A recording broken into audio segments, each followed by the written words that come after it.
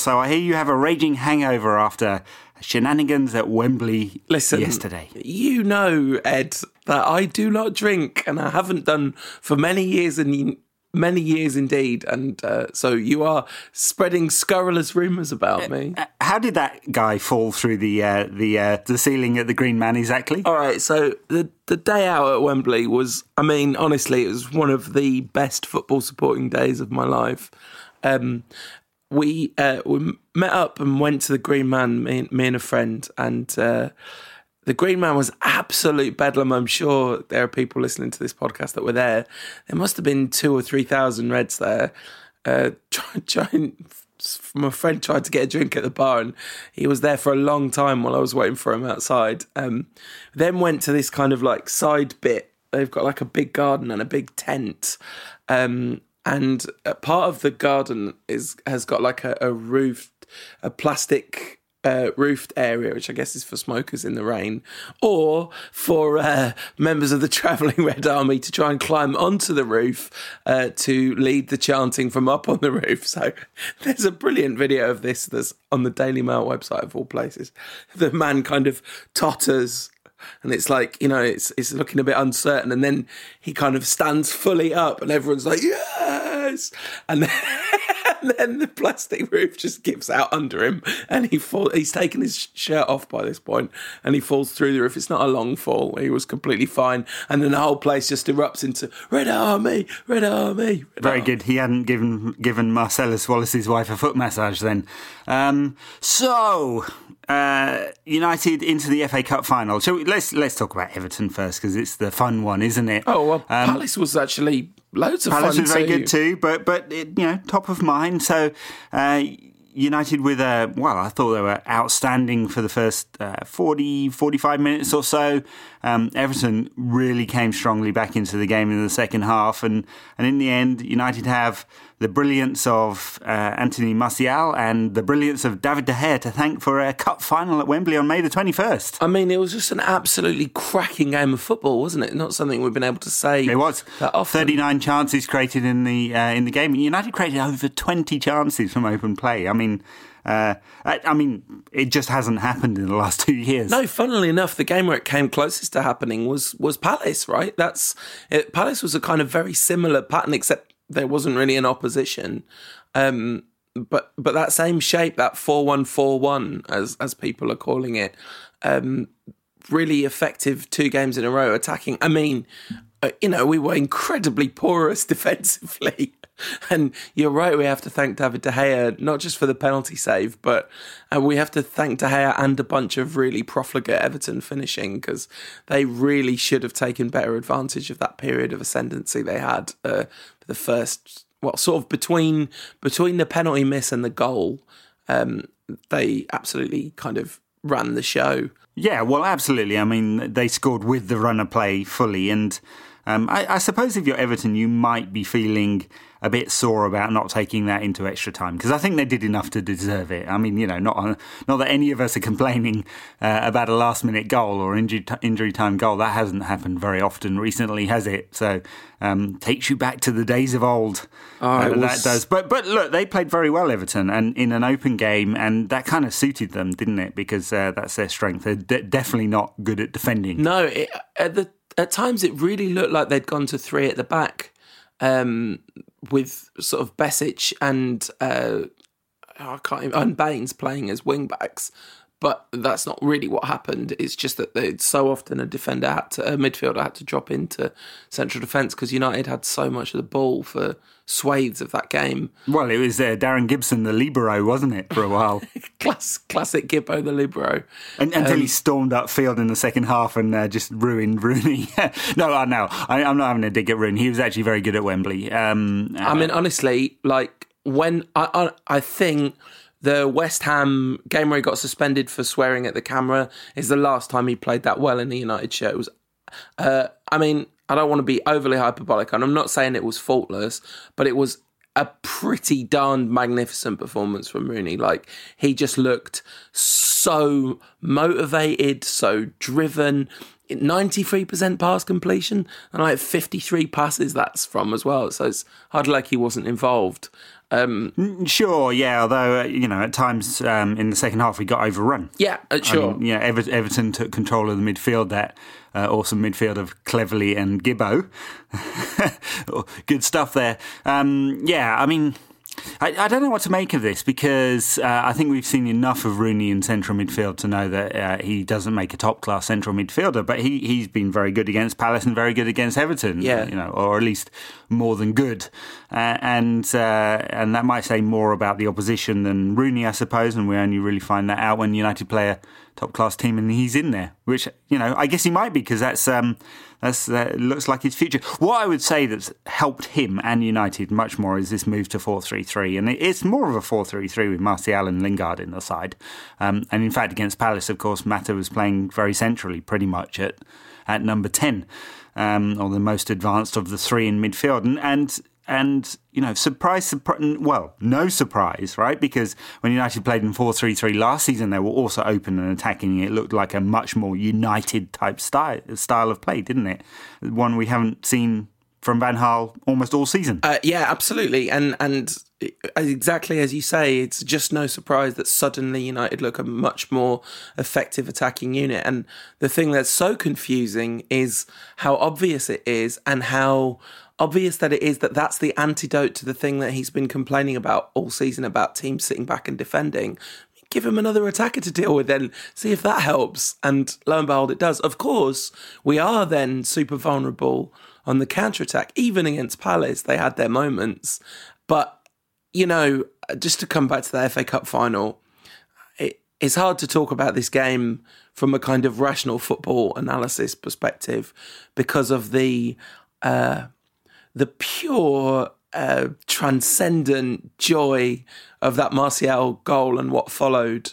Like, he'd had a really good chance in the first half and blasted it over, and standing there, and it was at the end that the United fans were, and I was right up at the back, had a fantastic view. Never been to Wembley before, and I really enjoyed the whole atmosphere in the stadium. It was really noisy for a lot of the game. It looked like Herrera was going to lose that ball, and then suddenly, out of nowhere, he kind of extends his falling leg and just jabs it through to Martial. Then you're thinking for a second, he's not going to do it. Then he scores, and for a split second, I was thinking, okay, just a quick glance at the linesman, make sure he's not offside.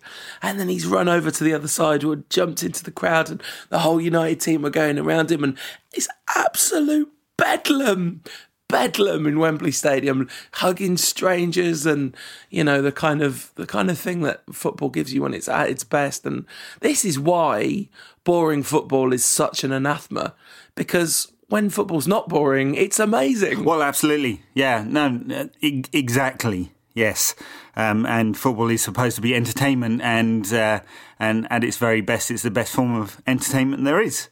And we've had that very, very little. I mean, just to go back to the point you made at the start of the sentence, the long rambling sentence, croaky sentence. I will do that. Yeah, that it's hard to think about the game in a rational way, because of the excitement, and that's true. A last-minute winner will do that for you. But thinking about the game in a rational way, if he hadn't scored that last-minute winner and extra time just bored out into no goals and United lost on penalties or something, we'd have a very different assessment of that game, because Everton came back into it so strongly in that second half and United just went off the boil, that I think we'd have a different assessment of just how good United were. As it happens, Martial pops up with that injury time winner, and we can feel great about it. And we can feel great about the fact that United were open and did try and score more goals than the opposition, which is kind of what football's supposed to be about. At least I thought so anyway. Absolutely. A word for Rooney's goal line clearance in the first half. Yeah, it was superb. Really great. Well, Rooney and Fellaini, of course, yes! who went, stormed back. Not only did he run 70 yards, to score a goal. Not the cleanest strike he'll ever do, but very good movement, actually, cut away from the defender to find space.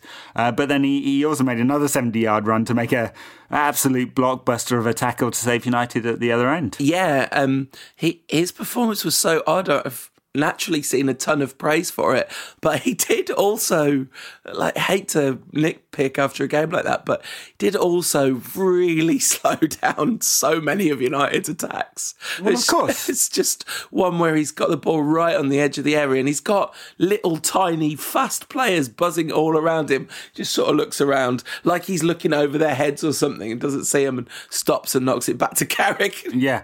Well, look, Fellaini is the worst player in the United squad in possession. And, not just the ability, 90-odd% success rate with passes against Everton, but, actual effective use of possession. I include Chris Smalling in this, There is one use for Marouane Fellaini and one use only, and that's to cause trouble in the box. In a 4-3-3, he had more freedom to make those forward runs. He still doesn't break ahead of the ball, but he had more freedom to get forward, and that's why he scored. For me, it makes no difference. He shouldn't be anywhere near a United team, and I think United would have been even more effective with a better midfielder in there, Herrera or Mata. Pick which one you want. But for whatever reason, Van Gaal likes him in there, and I guess he's going to start the cup final now because of everything that Van Gaal likes, So there you go. I feel like it's totally fair to be critical of aspects of his performances, but then also we do have to exactly acknowledge what you said, which is he made a really intelligent run for his goal, which was so important for United to get their noses in front. Because how many times this season have we seen good passages of play where they don't make the breakthrough and then the other team comes back into it? And we saw how much Everton stormed back into it. And then that challenge was totally crucial. Talking of crucial talent challenges, Timothy Fosu-Mensah, I had to write a winners and losers thing for Bleacher Report afterwards, and I was a bit sad to do it, but I put Fosu-Mensah down as one of the losers from the game, not really even necessarily because of that challenge, because I think, United had handled the counter-attack that led to that penalty absolutely abysmally, and many people should have stopped the ball ever getting into that position. But he looked really nervy from the off. He misplaced a couple of passes early on, and he just looked really shaky. I thought it after his kind of a really superb start. It's the first time I've seen him look his age in a United shirt. So I sort of agree with you in that it wasn't his best performance. His first big game at Wembley and all of that probably did contribute to significant nerves. You'd kind of expect it, wouldn't you? That said, he did take the ball very cleanly. Just a little bit of a follow through with the left leg. Yeah. But, I'm sure if you did a poll of referees, most of them go, oh, well, that's a penalty because he's followed through on the man. If you took a poll of pros, I'm going to guess that about 99.9 out of 100 would say that's a good tackle. Yeah, but the referee, only one of those polls has any validity, right? No, but the point I'm making is, it was a very good tackle. 5 to 10 years ago. Yes, right. Yeah. But I have to take issue with subbing him because he wasn't actually yellow carded for that tackle, was he? So it's not as if we're worrying about him getting sent off or anything like that. He's actually pretty mature in his performances, even if he wasn't. I'm totally wrong about that. And it just looks like Van Gaal being reactionary, which of course is what he is as a coach. Well, I thought actually he should have taken him off at half time. That was my assessment of his first half performance. I just thought he looked really uncertain. He looked better in the opposition half. He looked fine, but when he had the ball or had any defending to do, I thought he looked really overawed. So I was kind of with Van Gaal on that one, I have to say. Yeah, well, there you go. You and Van Gaal destroying youngsters' confidence one game at a time. I really hope this isn't... I cannot imagine this is Van Gaal giving up on Fosu-Mensah, though, by the way, because he's been far too good so far. Yeah, remember a player called Guillermo Varela? No. Remember a player called Rafael da Silva? Uh-huh. The one thing you can say about Van Gaal is he appears to hold a grudge. But the thing is, Varela just feels like the kind of fullback Van Gaal inherently doesn't trust tricky attacking fullbacks, whereas Fosu Mensah's like, big, solid defensive force who's got who's got some utility in the final third in his locker as well. Doesn't feel like the kind of player Van Gaal's going to give up on in that way. It's not South American. Yeah. So anyway, look, that was United at Wembley against Everton. Palace a few days before. Oh no, we can't stop yet, Ed. I've got more stories. I've got more #tales to tell of that game. I think we should talk a little bit more about Martial's overall performance as well as his goal. He provided the assist for Fellaini's goal, and he was just electric all the way through. It really reminded me of his performance against Seamus Coleman at Goodison Park. Right, Seamus Coleman was probably very glad he was injured and not fit for this one. Yeah, absolutely. Just kept beating players, and so much of the interplay was between Lingard, one of Rooney and Fellaini, Rashford and Martial. And there was just a lot of times when there was just a little through ball into the box and either Rashford or Martial on the end of it. Rashford pulling out all the tricks, couldn't quite get a goal, but another really good assured performance from him. And a little word about Herrera as well, because his substitution really made a huge difference, both in the extremely intelligent yellow card he got himself, with a proper rugby tackle, and then it was that diligence and that fight, that kind of tigerish quality that Herrera has, and also the sort of football intelligence that set up Martial's winner. Yeah, I mean, Martial was brilliant, absolutely outstanding, and of course having fewer defensive responsibilities in that kind of formation. He was able to just focus on bombing forward, and he was just he was devastating. And in that kind of position, in that more of a 4-3-3 shape, he's just as dangerous coming from inside left as he is at centre forward. Yeah. The problem I have with Martial when he's not playing centre forward and he's playing in something that looks more like a 4-2-3-1.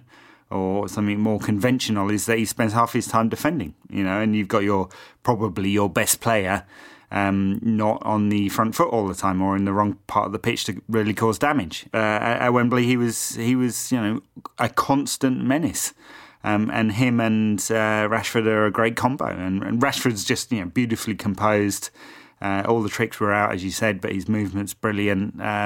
He looks like, I know Roy Hodgson said he won't take him, but I would be seriously tempted if you were taking 5 players to do it. Yeah, absolutely. And I think on Martial on the left, especially in a 4-3-3, imagine him with Luke Shaw backing him up rather than the player Andy Thomas described as like having a Labrador at left back, sort of fun and a little bit endearing, but not much use. Marcus Rocco, oh my goodness.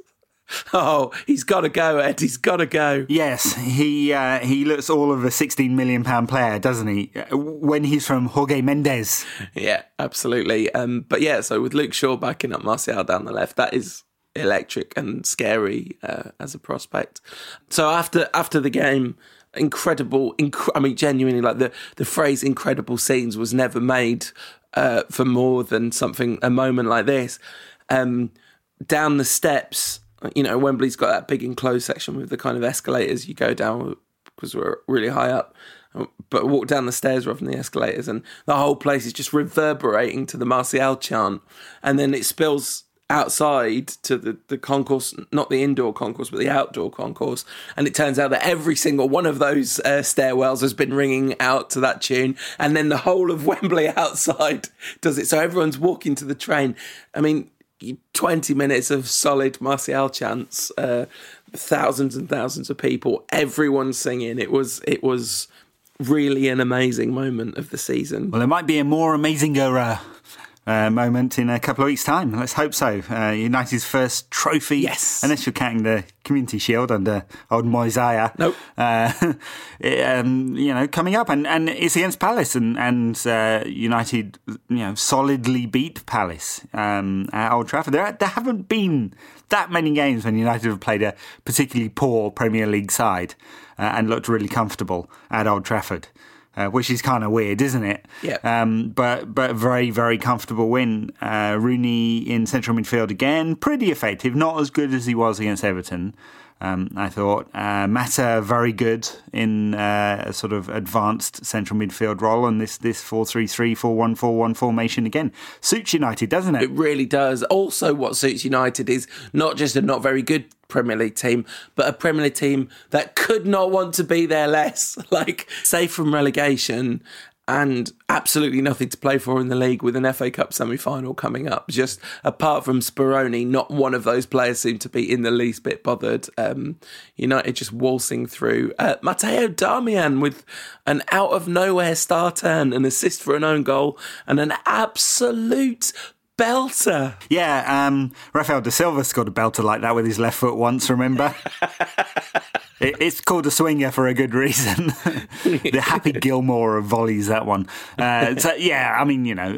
Darmian will score highly on all those algorithmic rating things. Yeah, he wasn't that good really, but he gets an assist and a goal, which nosebleed territory for him, I suppose. But overall, United very, very effective. I thought Martial good again, not as good as he was at Wembley.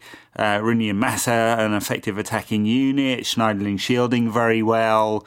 The back four looked pretty solid. I wouldn't say Crystal Palace created a lot. They created a few chances. I mean, they played with a little bit of freedom now and again when they could be bothered. I think they will surely care more at Wembley in a couple of weeks' time. Surely. Oh, yeah, absolutely. And it's 1990 all over again, right? Yeah, well, you see, what we need to do, because, history matters, is drop David De Gea and put Romero in goal. What we really should do, though, is play Cameron Borthwick-Jackson, because you want a youth product left-back to pop up and score the winner. That's obviously key. Very true. Where is Neil Webb when you need him? Neil Webb didn't score the winner in the replay. No, but he put in the brilliant crossfield ball for Lee Martin to drive that one home. We'll talk about that more, no doubt, when we do a preview. That game brings back a lot of memories. So the Palace game, it was like a sort of dress rehearsal. The one thing I was really surprised about the team selection, I wasn't particularly surprised to see Fellaini in there. The one thing I was surprised about was Carrick starting ahead of Schneiderlin. What do you think of that decision, and do you think it was validated by events? He didn't start again ahead of Schneiderlin. In the FA Cup semi-final. Oh, yeah. Yeah. Well, I mean, yes, odd. I mean, because Schneiderlin's been pretty effective in that position. And he made a few changes for the Everton game, didn't he? Brought Fellaini back in, dropped Mata, Carrick for Schneiderlin, changed around the fullbacks a little bit. So I guess he wanted a bit of midfield control in there with Carrick if he's going to play Fellaini, because you don't get any. Schneiderlin's an odd one, right? Because it appears that Van Gaal doesn't fully trust him. Whereas his performances are 6.5 to 7 out of 10 pretty much every week. He's pretty consistent now, isn't he? He's not going to win World Player of the Year anytime soon.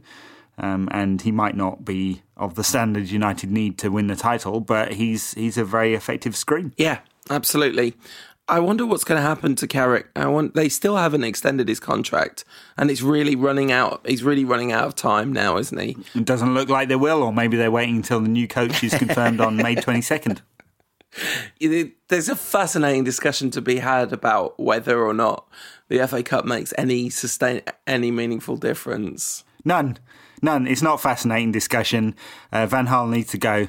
And it doesn't really matter whether United make fourth and win the FA Cup or finish fifth and don't win the FA Cup. Does that change anything we've seen over the last 2 years? Not one jot. The position I've essentially come to is that if Van Gaal was 45 and we were talking about whether to keep him for another 5 years or not, I would be much, much more inclined to say that the progression in the latter part of this season has shown that the collective is beginning to somewhat adapt to Van Gaal's football, and that maybe he will take a kind of more bold approach, as it shows time and time again that's better off.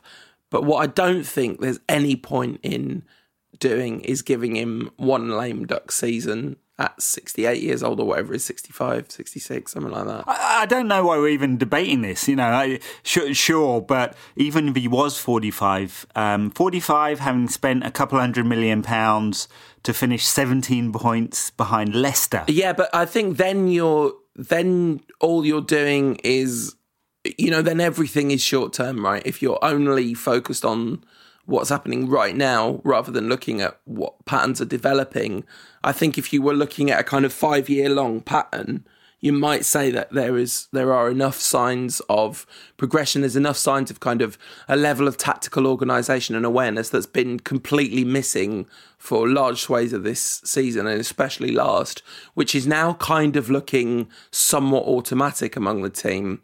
Like, very rarely looks like they don't know where to stand. I mean, that game against West Ham where they allegedly changed formation at the last minute is probably the one exception. So there is some kind of cohesion developing. But United's form over the last 10 games puts them fourth in the Premier League, right, for form.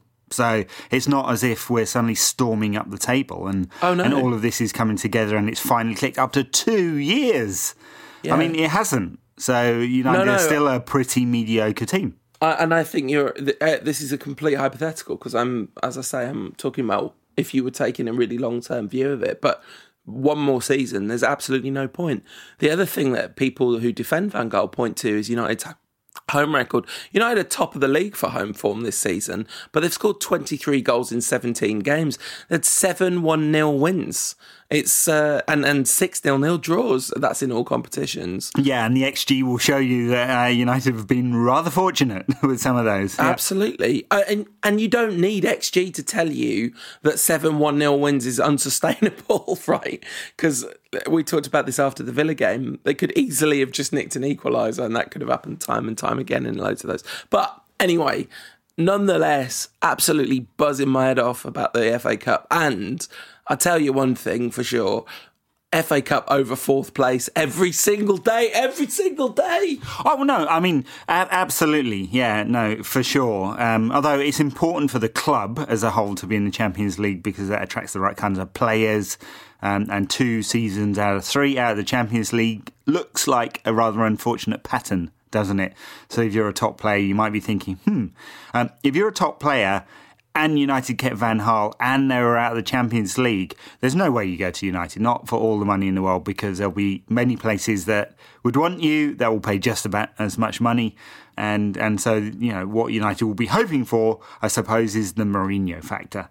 For me, look, it's not even to come back to the original sort of talking point. It's not even a question. United will be insane to keep Van Gaal, whatever the result. Even if United win the next 4 games in a row, scoring 8 goals a game, and 10 at Wembley to win the FA Cup, the last 2 years tell you that would just be a bubble. Yeah, and that's it. And also, if you look at the teams we've beaten to win the FA Cup, assuming we win it, it's hardly a who's who of English football, is it? It's been a pretty straightforward ride. If you look at the kind of league table positions, West Ham by far the highest up the pyramid that we've beaten.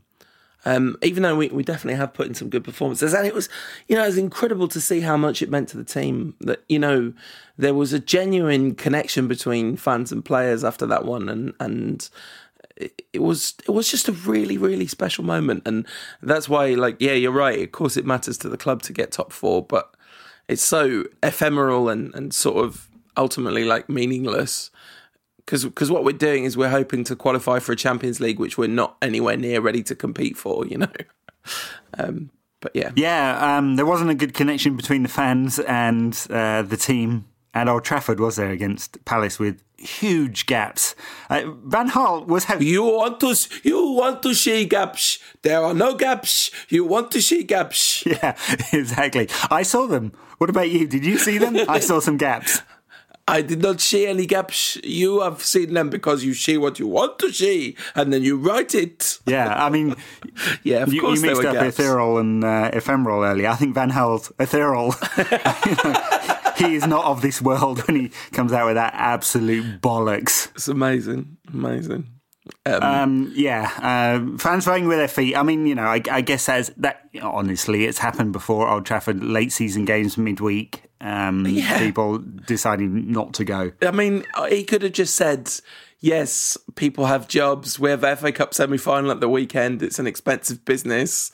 Of course, there's a few empty seats. It'll be full again when we play Leicester in a week and a half. Like, he didn't have to say there's no empty seats. Yeah, there you go. Well, we've got, 4 games left of him. 5 games left. And he's going to leave on a high, I hope.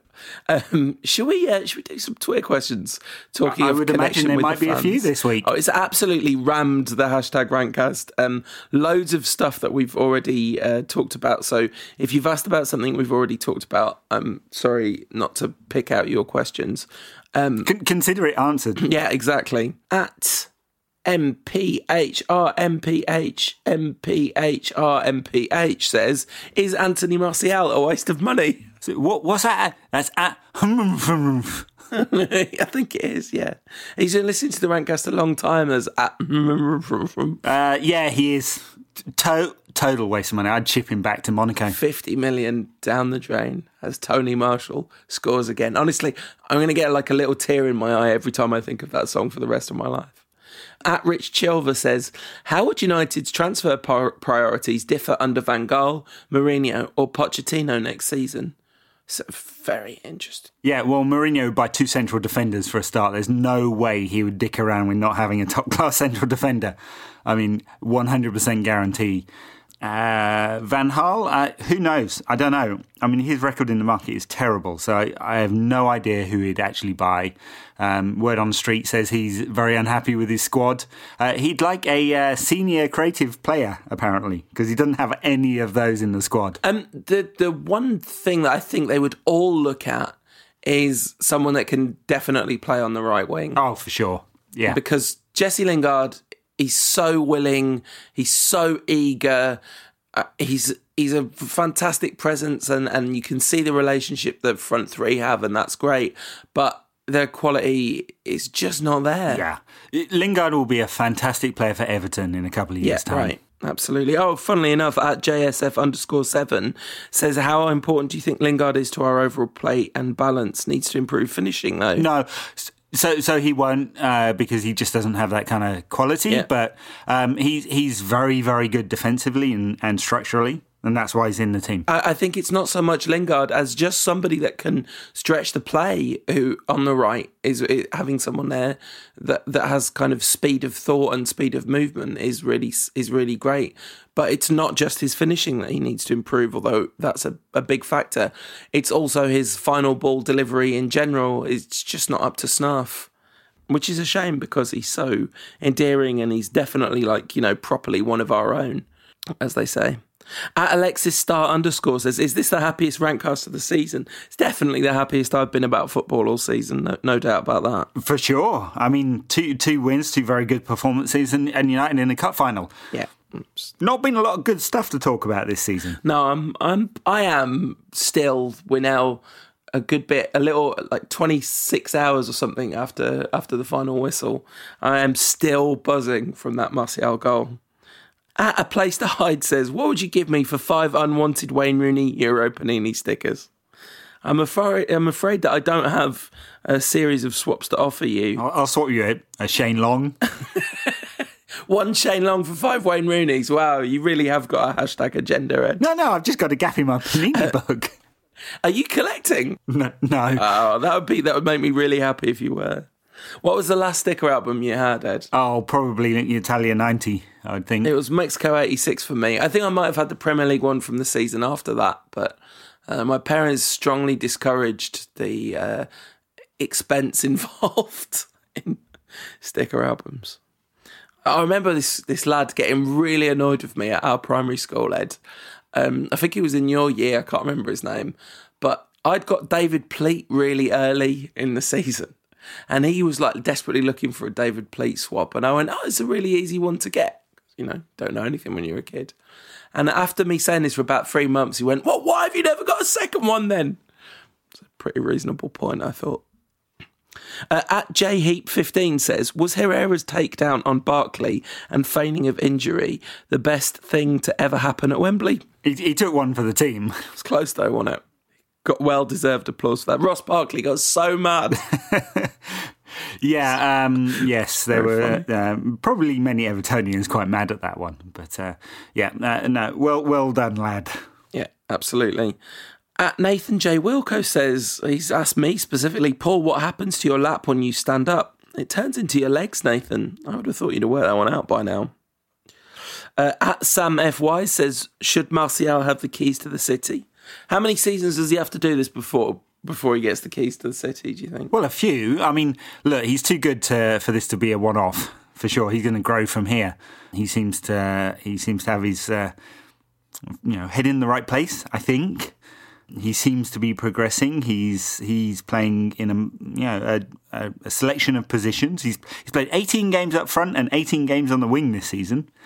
He's putting up very good numbers. I mean, he's scored more goals than any other player in the Big 5 Euro Leagues, under 21 player in the Big 5 Euro Leagues.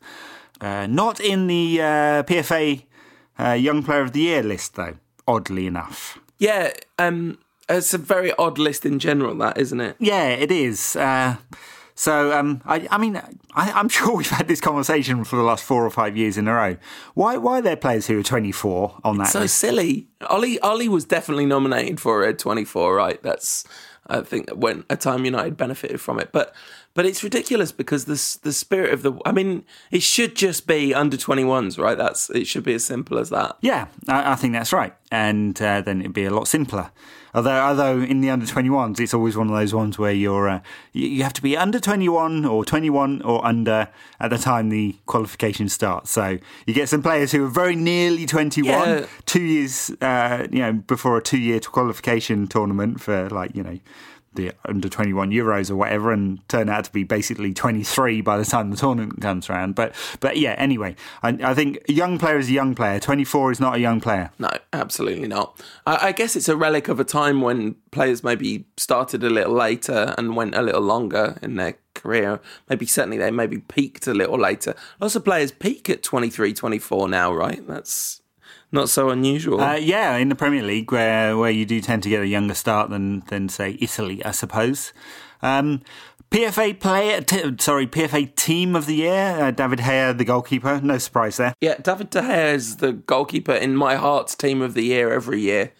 It's getting to the point now, right? It's getting to the as good as Peter Schmeichel point. Yeah, I mean. Basically, yeah, if he'd only just won a few more trophies at United, because of course he'll have spent 3 years, well, maybe 3 years trophyless, we'll see. Just a few more trophies in the European Cup, and then he'd be, I think he's just a smidgen behind. Yeah, I think the one thing, I was thinking about this, the one thing that he hasn't got that Schmeichel has got was that incredible distribution, because so many counter-attacks started from Schmeichel, and either with his feet or with his hands. Neither with his feet nor his hands does De Gea have that kind of level of distribution, I don't think. I think he's a very good passer with his feet, definitely not with his hands.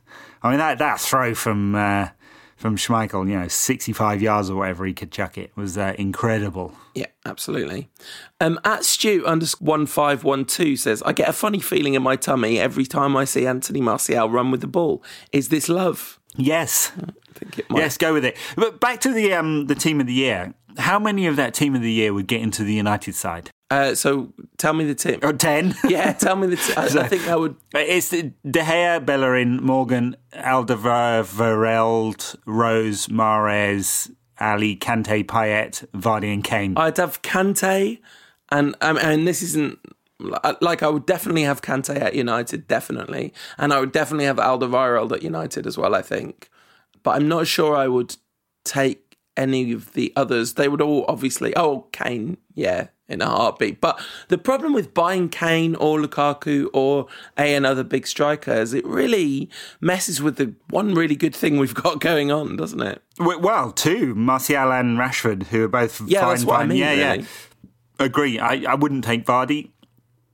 I'd take Mahrez, but not if Van Gaal was manager. I mean, he would get precisely 0 minutes of football. So he scored 17 goals and made 11 assists this season. He still wouldn't get anywhere near Van Gaal's team. Yeah, the thing about Mahrez is I know this is ridiculous, and I really love watching him play. I'm pretty sure I've said at some point in the podcast this season I would have taken him at United. And I wouldn't be sad if we bought him or anything, but I would like to see him do it one more season because he's never done anything like this before. No, very true. One last word on this, Wes Morgan being in there. I mean, he's had a fantastic season, of course. Who was it? Paul Merson? One of the really dumb pundits was complaining that... Redknapp, that's it. Yeah, complaining that he hadn't made the England team. He's played 25 times for Jamaica. I love that kind of thing. At Quatchet says, I think Martial is a winger. Okay, maybe that's a debatable point, and Rashford is a centre forward. So where does this leave Memphis, number 10? Memphis, I think this leaves him at a different football club. I think I'm not saying that's what I want to happen, but it's going to take quite some turnaround from here to get him in the side. So if you're going to play 4-3-3, Rashford, Memphis, and Martial looks like a very good front three to me. You play Rashford on the right? Martial in the middle? Play him anywhere, couldn't you?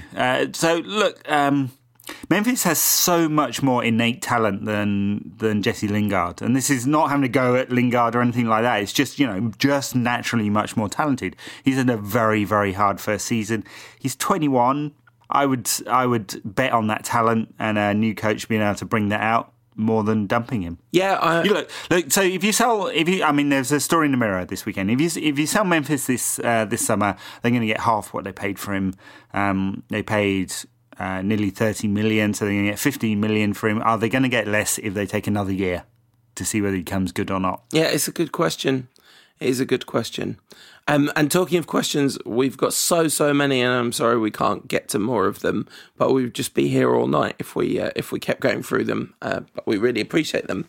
And we might do like a question special or something at the end of the season. I feel like that seems like a good idea, right? So we've got a game. And talking of Mahrez, talking of Vardy, it's against the champions-elect, you called them, Ed. Their win today, it's not anyway mathematically guaranteed, but it's a heck of a slog here from Spurs to get back into it, isn't it? 8 points with 3 games to go. I mean, Tottenham got 4 to go, including their Monday night game. So I suppose they can lose their Monday night game and still win the title. But it would take a point from Leicester at Old Trafford to win the title. So, I guess there's not going to be a guard of honour at Old Trafford. Which I'm kind of relieved about, to be honest. Leicester were fantastic against Swansea. If anyone thought they were going to blow up because Vardy wasn't in the team, or they were going to tighten up because the pressure's really on, forget it. I mean, whatever Ranieri has done, he has instilled some real belief in that team. Mahrez was brilliant again. So was Okazaki. So was Ojoa. I mean, going forward, they're an absolute delight to watch. It's we've joked about their doping, both financial and allegedly substance abuse, but they're a great team to watch. And we also talked about Spurs being the best team in the Premier League a little while ago. On the evidence of today's game against Swansea, that's not necessarily true. But Leicester are going to fully deserve this title. Amazing stuff, but they will. Yeah, it's really, really incredible. And you say whatever Ranieri's doing, and that press conference that he gave. The dilly ding, dilly dong. We're in the Champions League. Dilly ding, dilly dong. And that I thought that was an absolutely masterful press conference, because he has looked tense on the touchline recently. He has looked kind of like the pressure was kind of getting to him, and it felt a little bit like that was transmitting itself to the team. But I think that last minute equaliser from the penalty against West Ham, I think he took that and ran with it brilliantly. And you can just imagine him in the dressing room ahead of matches, transmitting that kind of relaxation that he showed in that press conference to his players, and the performance they put in against Swansea was brilliant. And I mean, there's lots of problematic individuals in that Leicester team, but as a collective, you just absolutely can't hold it against them. There's lots of problematic individuals in every football team, including all the ones that we supported as they won. Well, yeah, tons of trophies. Yeah. Look, and you didn't quite buy my Leicester 17 points ahead of United. That's the that seals it for me. On Van Gaal. Do you buy the fact that Leicester have scored 21 goals more than United, and that should seal it for Van Gaal? No, as things are in real life, of course the 17-point thing is more than enough. In my hypothetical universe where Van Gaal's 45 and could be at United for 10 years, that's a slightly different story. So in our season preview pod, I think I said something like, we asked, what would be a successful season? I said within 5 points of the champions. Yeah, absolutely. Yeah, I think this is so far below par. I completely agree, and the manner in which it's been below par as well. Van Gaal has had some misfortune. That I think the late break to Luke Shaw did make a big difference, but decision after decision after decision, public statement after public statement, getting it wrong. Opting for conservatism over dynamism almost every single time, except bizarrely when it's come right down to the crunch, when there's no other option. It's he's done this to himself. It didn't have to be this way. Yeah. So we had Bild going with Jose has definitely signed for United last week, and this week it's the main Portuguese sports paper saying Jose signs for Manchester United, so everyone seems certain. Red Issue's man in Lisbon is certain. It's done. They'll announce it later in May, won't they? They moved the season ticket renewal back to after the FA Cup final. Yeah, just to rub it in Van Gaal's face. It should be done on the evening of United celebrating the FA Cup. No, I want him to go out with dignity. I think he deserves that. He's had one heck of a career. Last week on the podcast, we talked about how papers all around Europe have gone with Jose to United, but few English papers have. The next day, the English papers were absolutely full of Jose to United done stories. Ryancast bears a lot of influence on Gestafute, apparently. They're like, oh, quick, better up the local spin machine. Perhaps we could sign with them and... That would definitely give us better access to Manchester United. Yeah, well, actually, it came out this week because there's some level of transparency about agents' fees. And I have to say there are many reasons why this is not accurate. But United, in the winter transfer window, paid £10 million in agents' fees, mostly associated with David De Gea's new contract and some backdating. So the thing is, agents' fees aren't always when the deal is signed. They're often spread out over the contract, especially on contract renewals, as you'd kind of expect. So this is not a fully accurate picture, of course, but amazing that United not signing any players and still managed to spend £10 million on agents. Listen, that figure could be £100 million and I'd be fine with it if it meant David De Gea's in the sticks at United. Well, yeah, he's worth £100 million, yeah. But it also says that, Jorge Mendes is in the top 5 best paid employees at Manchester United. He deserves it, to be fair. He does do a lot of work on our behalf. Oh, and also on behalf of our direct rivals. No, I encounter. Let me retort. I retort with true. Marcus Rocco. I did say he also does a tremendous work on behalf of our key rivals. And Bebe. Honestly, football is so broken. You mentioned doping. I was listening to the Second Captain's podcast and they were talking about doping in tennis. And just at some point, the big football doping scandal is really going to break, right? It's really going to blow up. Mamadou Sakho's been suspended from Liverpool. Yeah, that story broke and you sent me a text message. And I mean, just look at the guy's eyes. Tell me he's not been doping. Yeah, I mean, listen, this isn't a genuinely sincere allegation or anything. It's just after the Dortmund game when those celebrations were happening and you thought, well, fair enough, these are absolutely wild scenes. But he did have a particularly wild-eyed quality to him. But anyway, listen, that probably doesn't... the word seems to be some kind of weight loss thing rather than real loopy juice, but still. But it does, I mean, okay, I'm not a medical expert, but there's a certain stimulant quality to a lot of weight loss related stuff. Right? That's part of how it works. I wouldn't know what you're talking about, Paul, but But, for a man who's been larging it all weekend, I guess you're experienced in these things. Listen, I know my voice sounds like I had the wildest night of my life, but all that happened was I just sang a Tony Marshall song too often. That's my one crime against Tony Marshall. Tony Wilson has had an influence on you, mate. It's all a very long time ago now, Ed. I'm a long changed man. Very good. But I still know how to have a good time, and absolutely losing your mind as Tony Marshall scores again is definitely a way to have a really good time. Hopefully you, the lovely listeners, have had a good time listening to the Rantcast. Before we finish, as is our tradition, we have to predict the score of a game that's pretty hard to predict. It actually means something to United, this game, doesn't it? Because really does. Arsenal dropped points again, although... And City did as well. Doing the maths, it still doesn't look particularly good, particularly since they play each other. Well, true. United win the game in hand. That leaves United theoretically on 62 points versus 64 and 64, so there's only one win in it. They play each other, one of them win. Yeah, that's the key, right? But one of them needs to win, and then United are very much on for fourth. Isn't this just going to be West Germany against Austria in whatever World Cup it was? 82, maybe? If they're sensible, it should be. Yeah. Yes. Yes. It doesn't look great, but it does mean something for United, and champions-elect, pretty effectively champions coming to Old Trafford, having just thumped their rivals. They'll be in super confident mood. Vardy may or may not be back in the team. He would certainly cause United trouble, and as he has already over the last couple of seasons. Should be a very good game. I mean, it's so set up for Leicester, this. United hogging the ball, waiting until their opposition is out of shape, playing very direct up to the front guys with, lots of movement and lots of pace up front. Leicester are set up perfectly to beat United.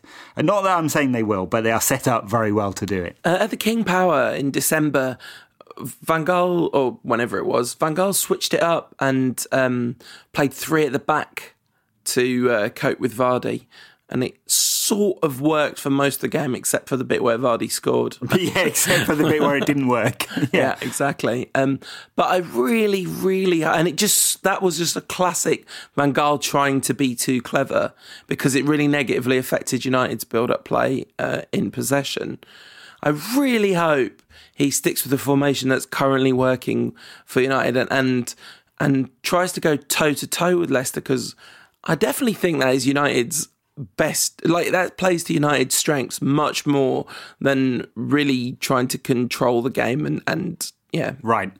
So I'll give you a couple of scenarios. United go toe-to-toe with Leicester and lose 4-3 or 3-4 to Leicester, versus he plays a 3-5-2 and we eke a 1-0 win from an own goal. What do you think most of the United fans would prefer at this stage? I mean, not like anyone's wishing a defeat, but we'd like to see some entertainment, right? Yeah, absolutely. And I think that is really the key knock against Van Gaal. More than anything else, it's that, like Aston Villa, that is easily the most bored I've ever been at a football match. And it's kind of, it's like the polar opposite of the experience of, obviously like an FA Cup semi-final is a much bigger deal anyway than a somewhat meaningless Premier League game, but there's two styles of football. Like, go toe to toe, risk it, go for it. Doesn't really matter if we lose. The price of victory is not so extreme that it should be won at all costs at this stage. And also, it's not even that I'd rather have a 4-3 defeat. It's that I think we've got a much better chance of actually pulling off a 4-3 win than a 1-0 win, really. Yeah. So at the weekend, Arsenal play Norwich and City play Southampton, and this will dictate things a little bit, I suppose. But it'll have a big impact on the whether United actually have any chance here. Because if they both win, then it's probably done and dusted, isn't it? United have got to go for it. Got to go for it. I suspect that we might see some changes. In fact, I'd be very surprised if we don't. And we do predictions, right? So I'm going to predict a 1-1 draw. Okay. I'm going to go out on a limb and predict a 2-1 win to United, which sparks a kind of interesting end to the season on all fronts. Leicester have only lost 3 times in the league in the last 12 months, in which period they've got 97 points. It's so crazy.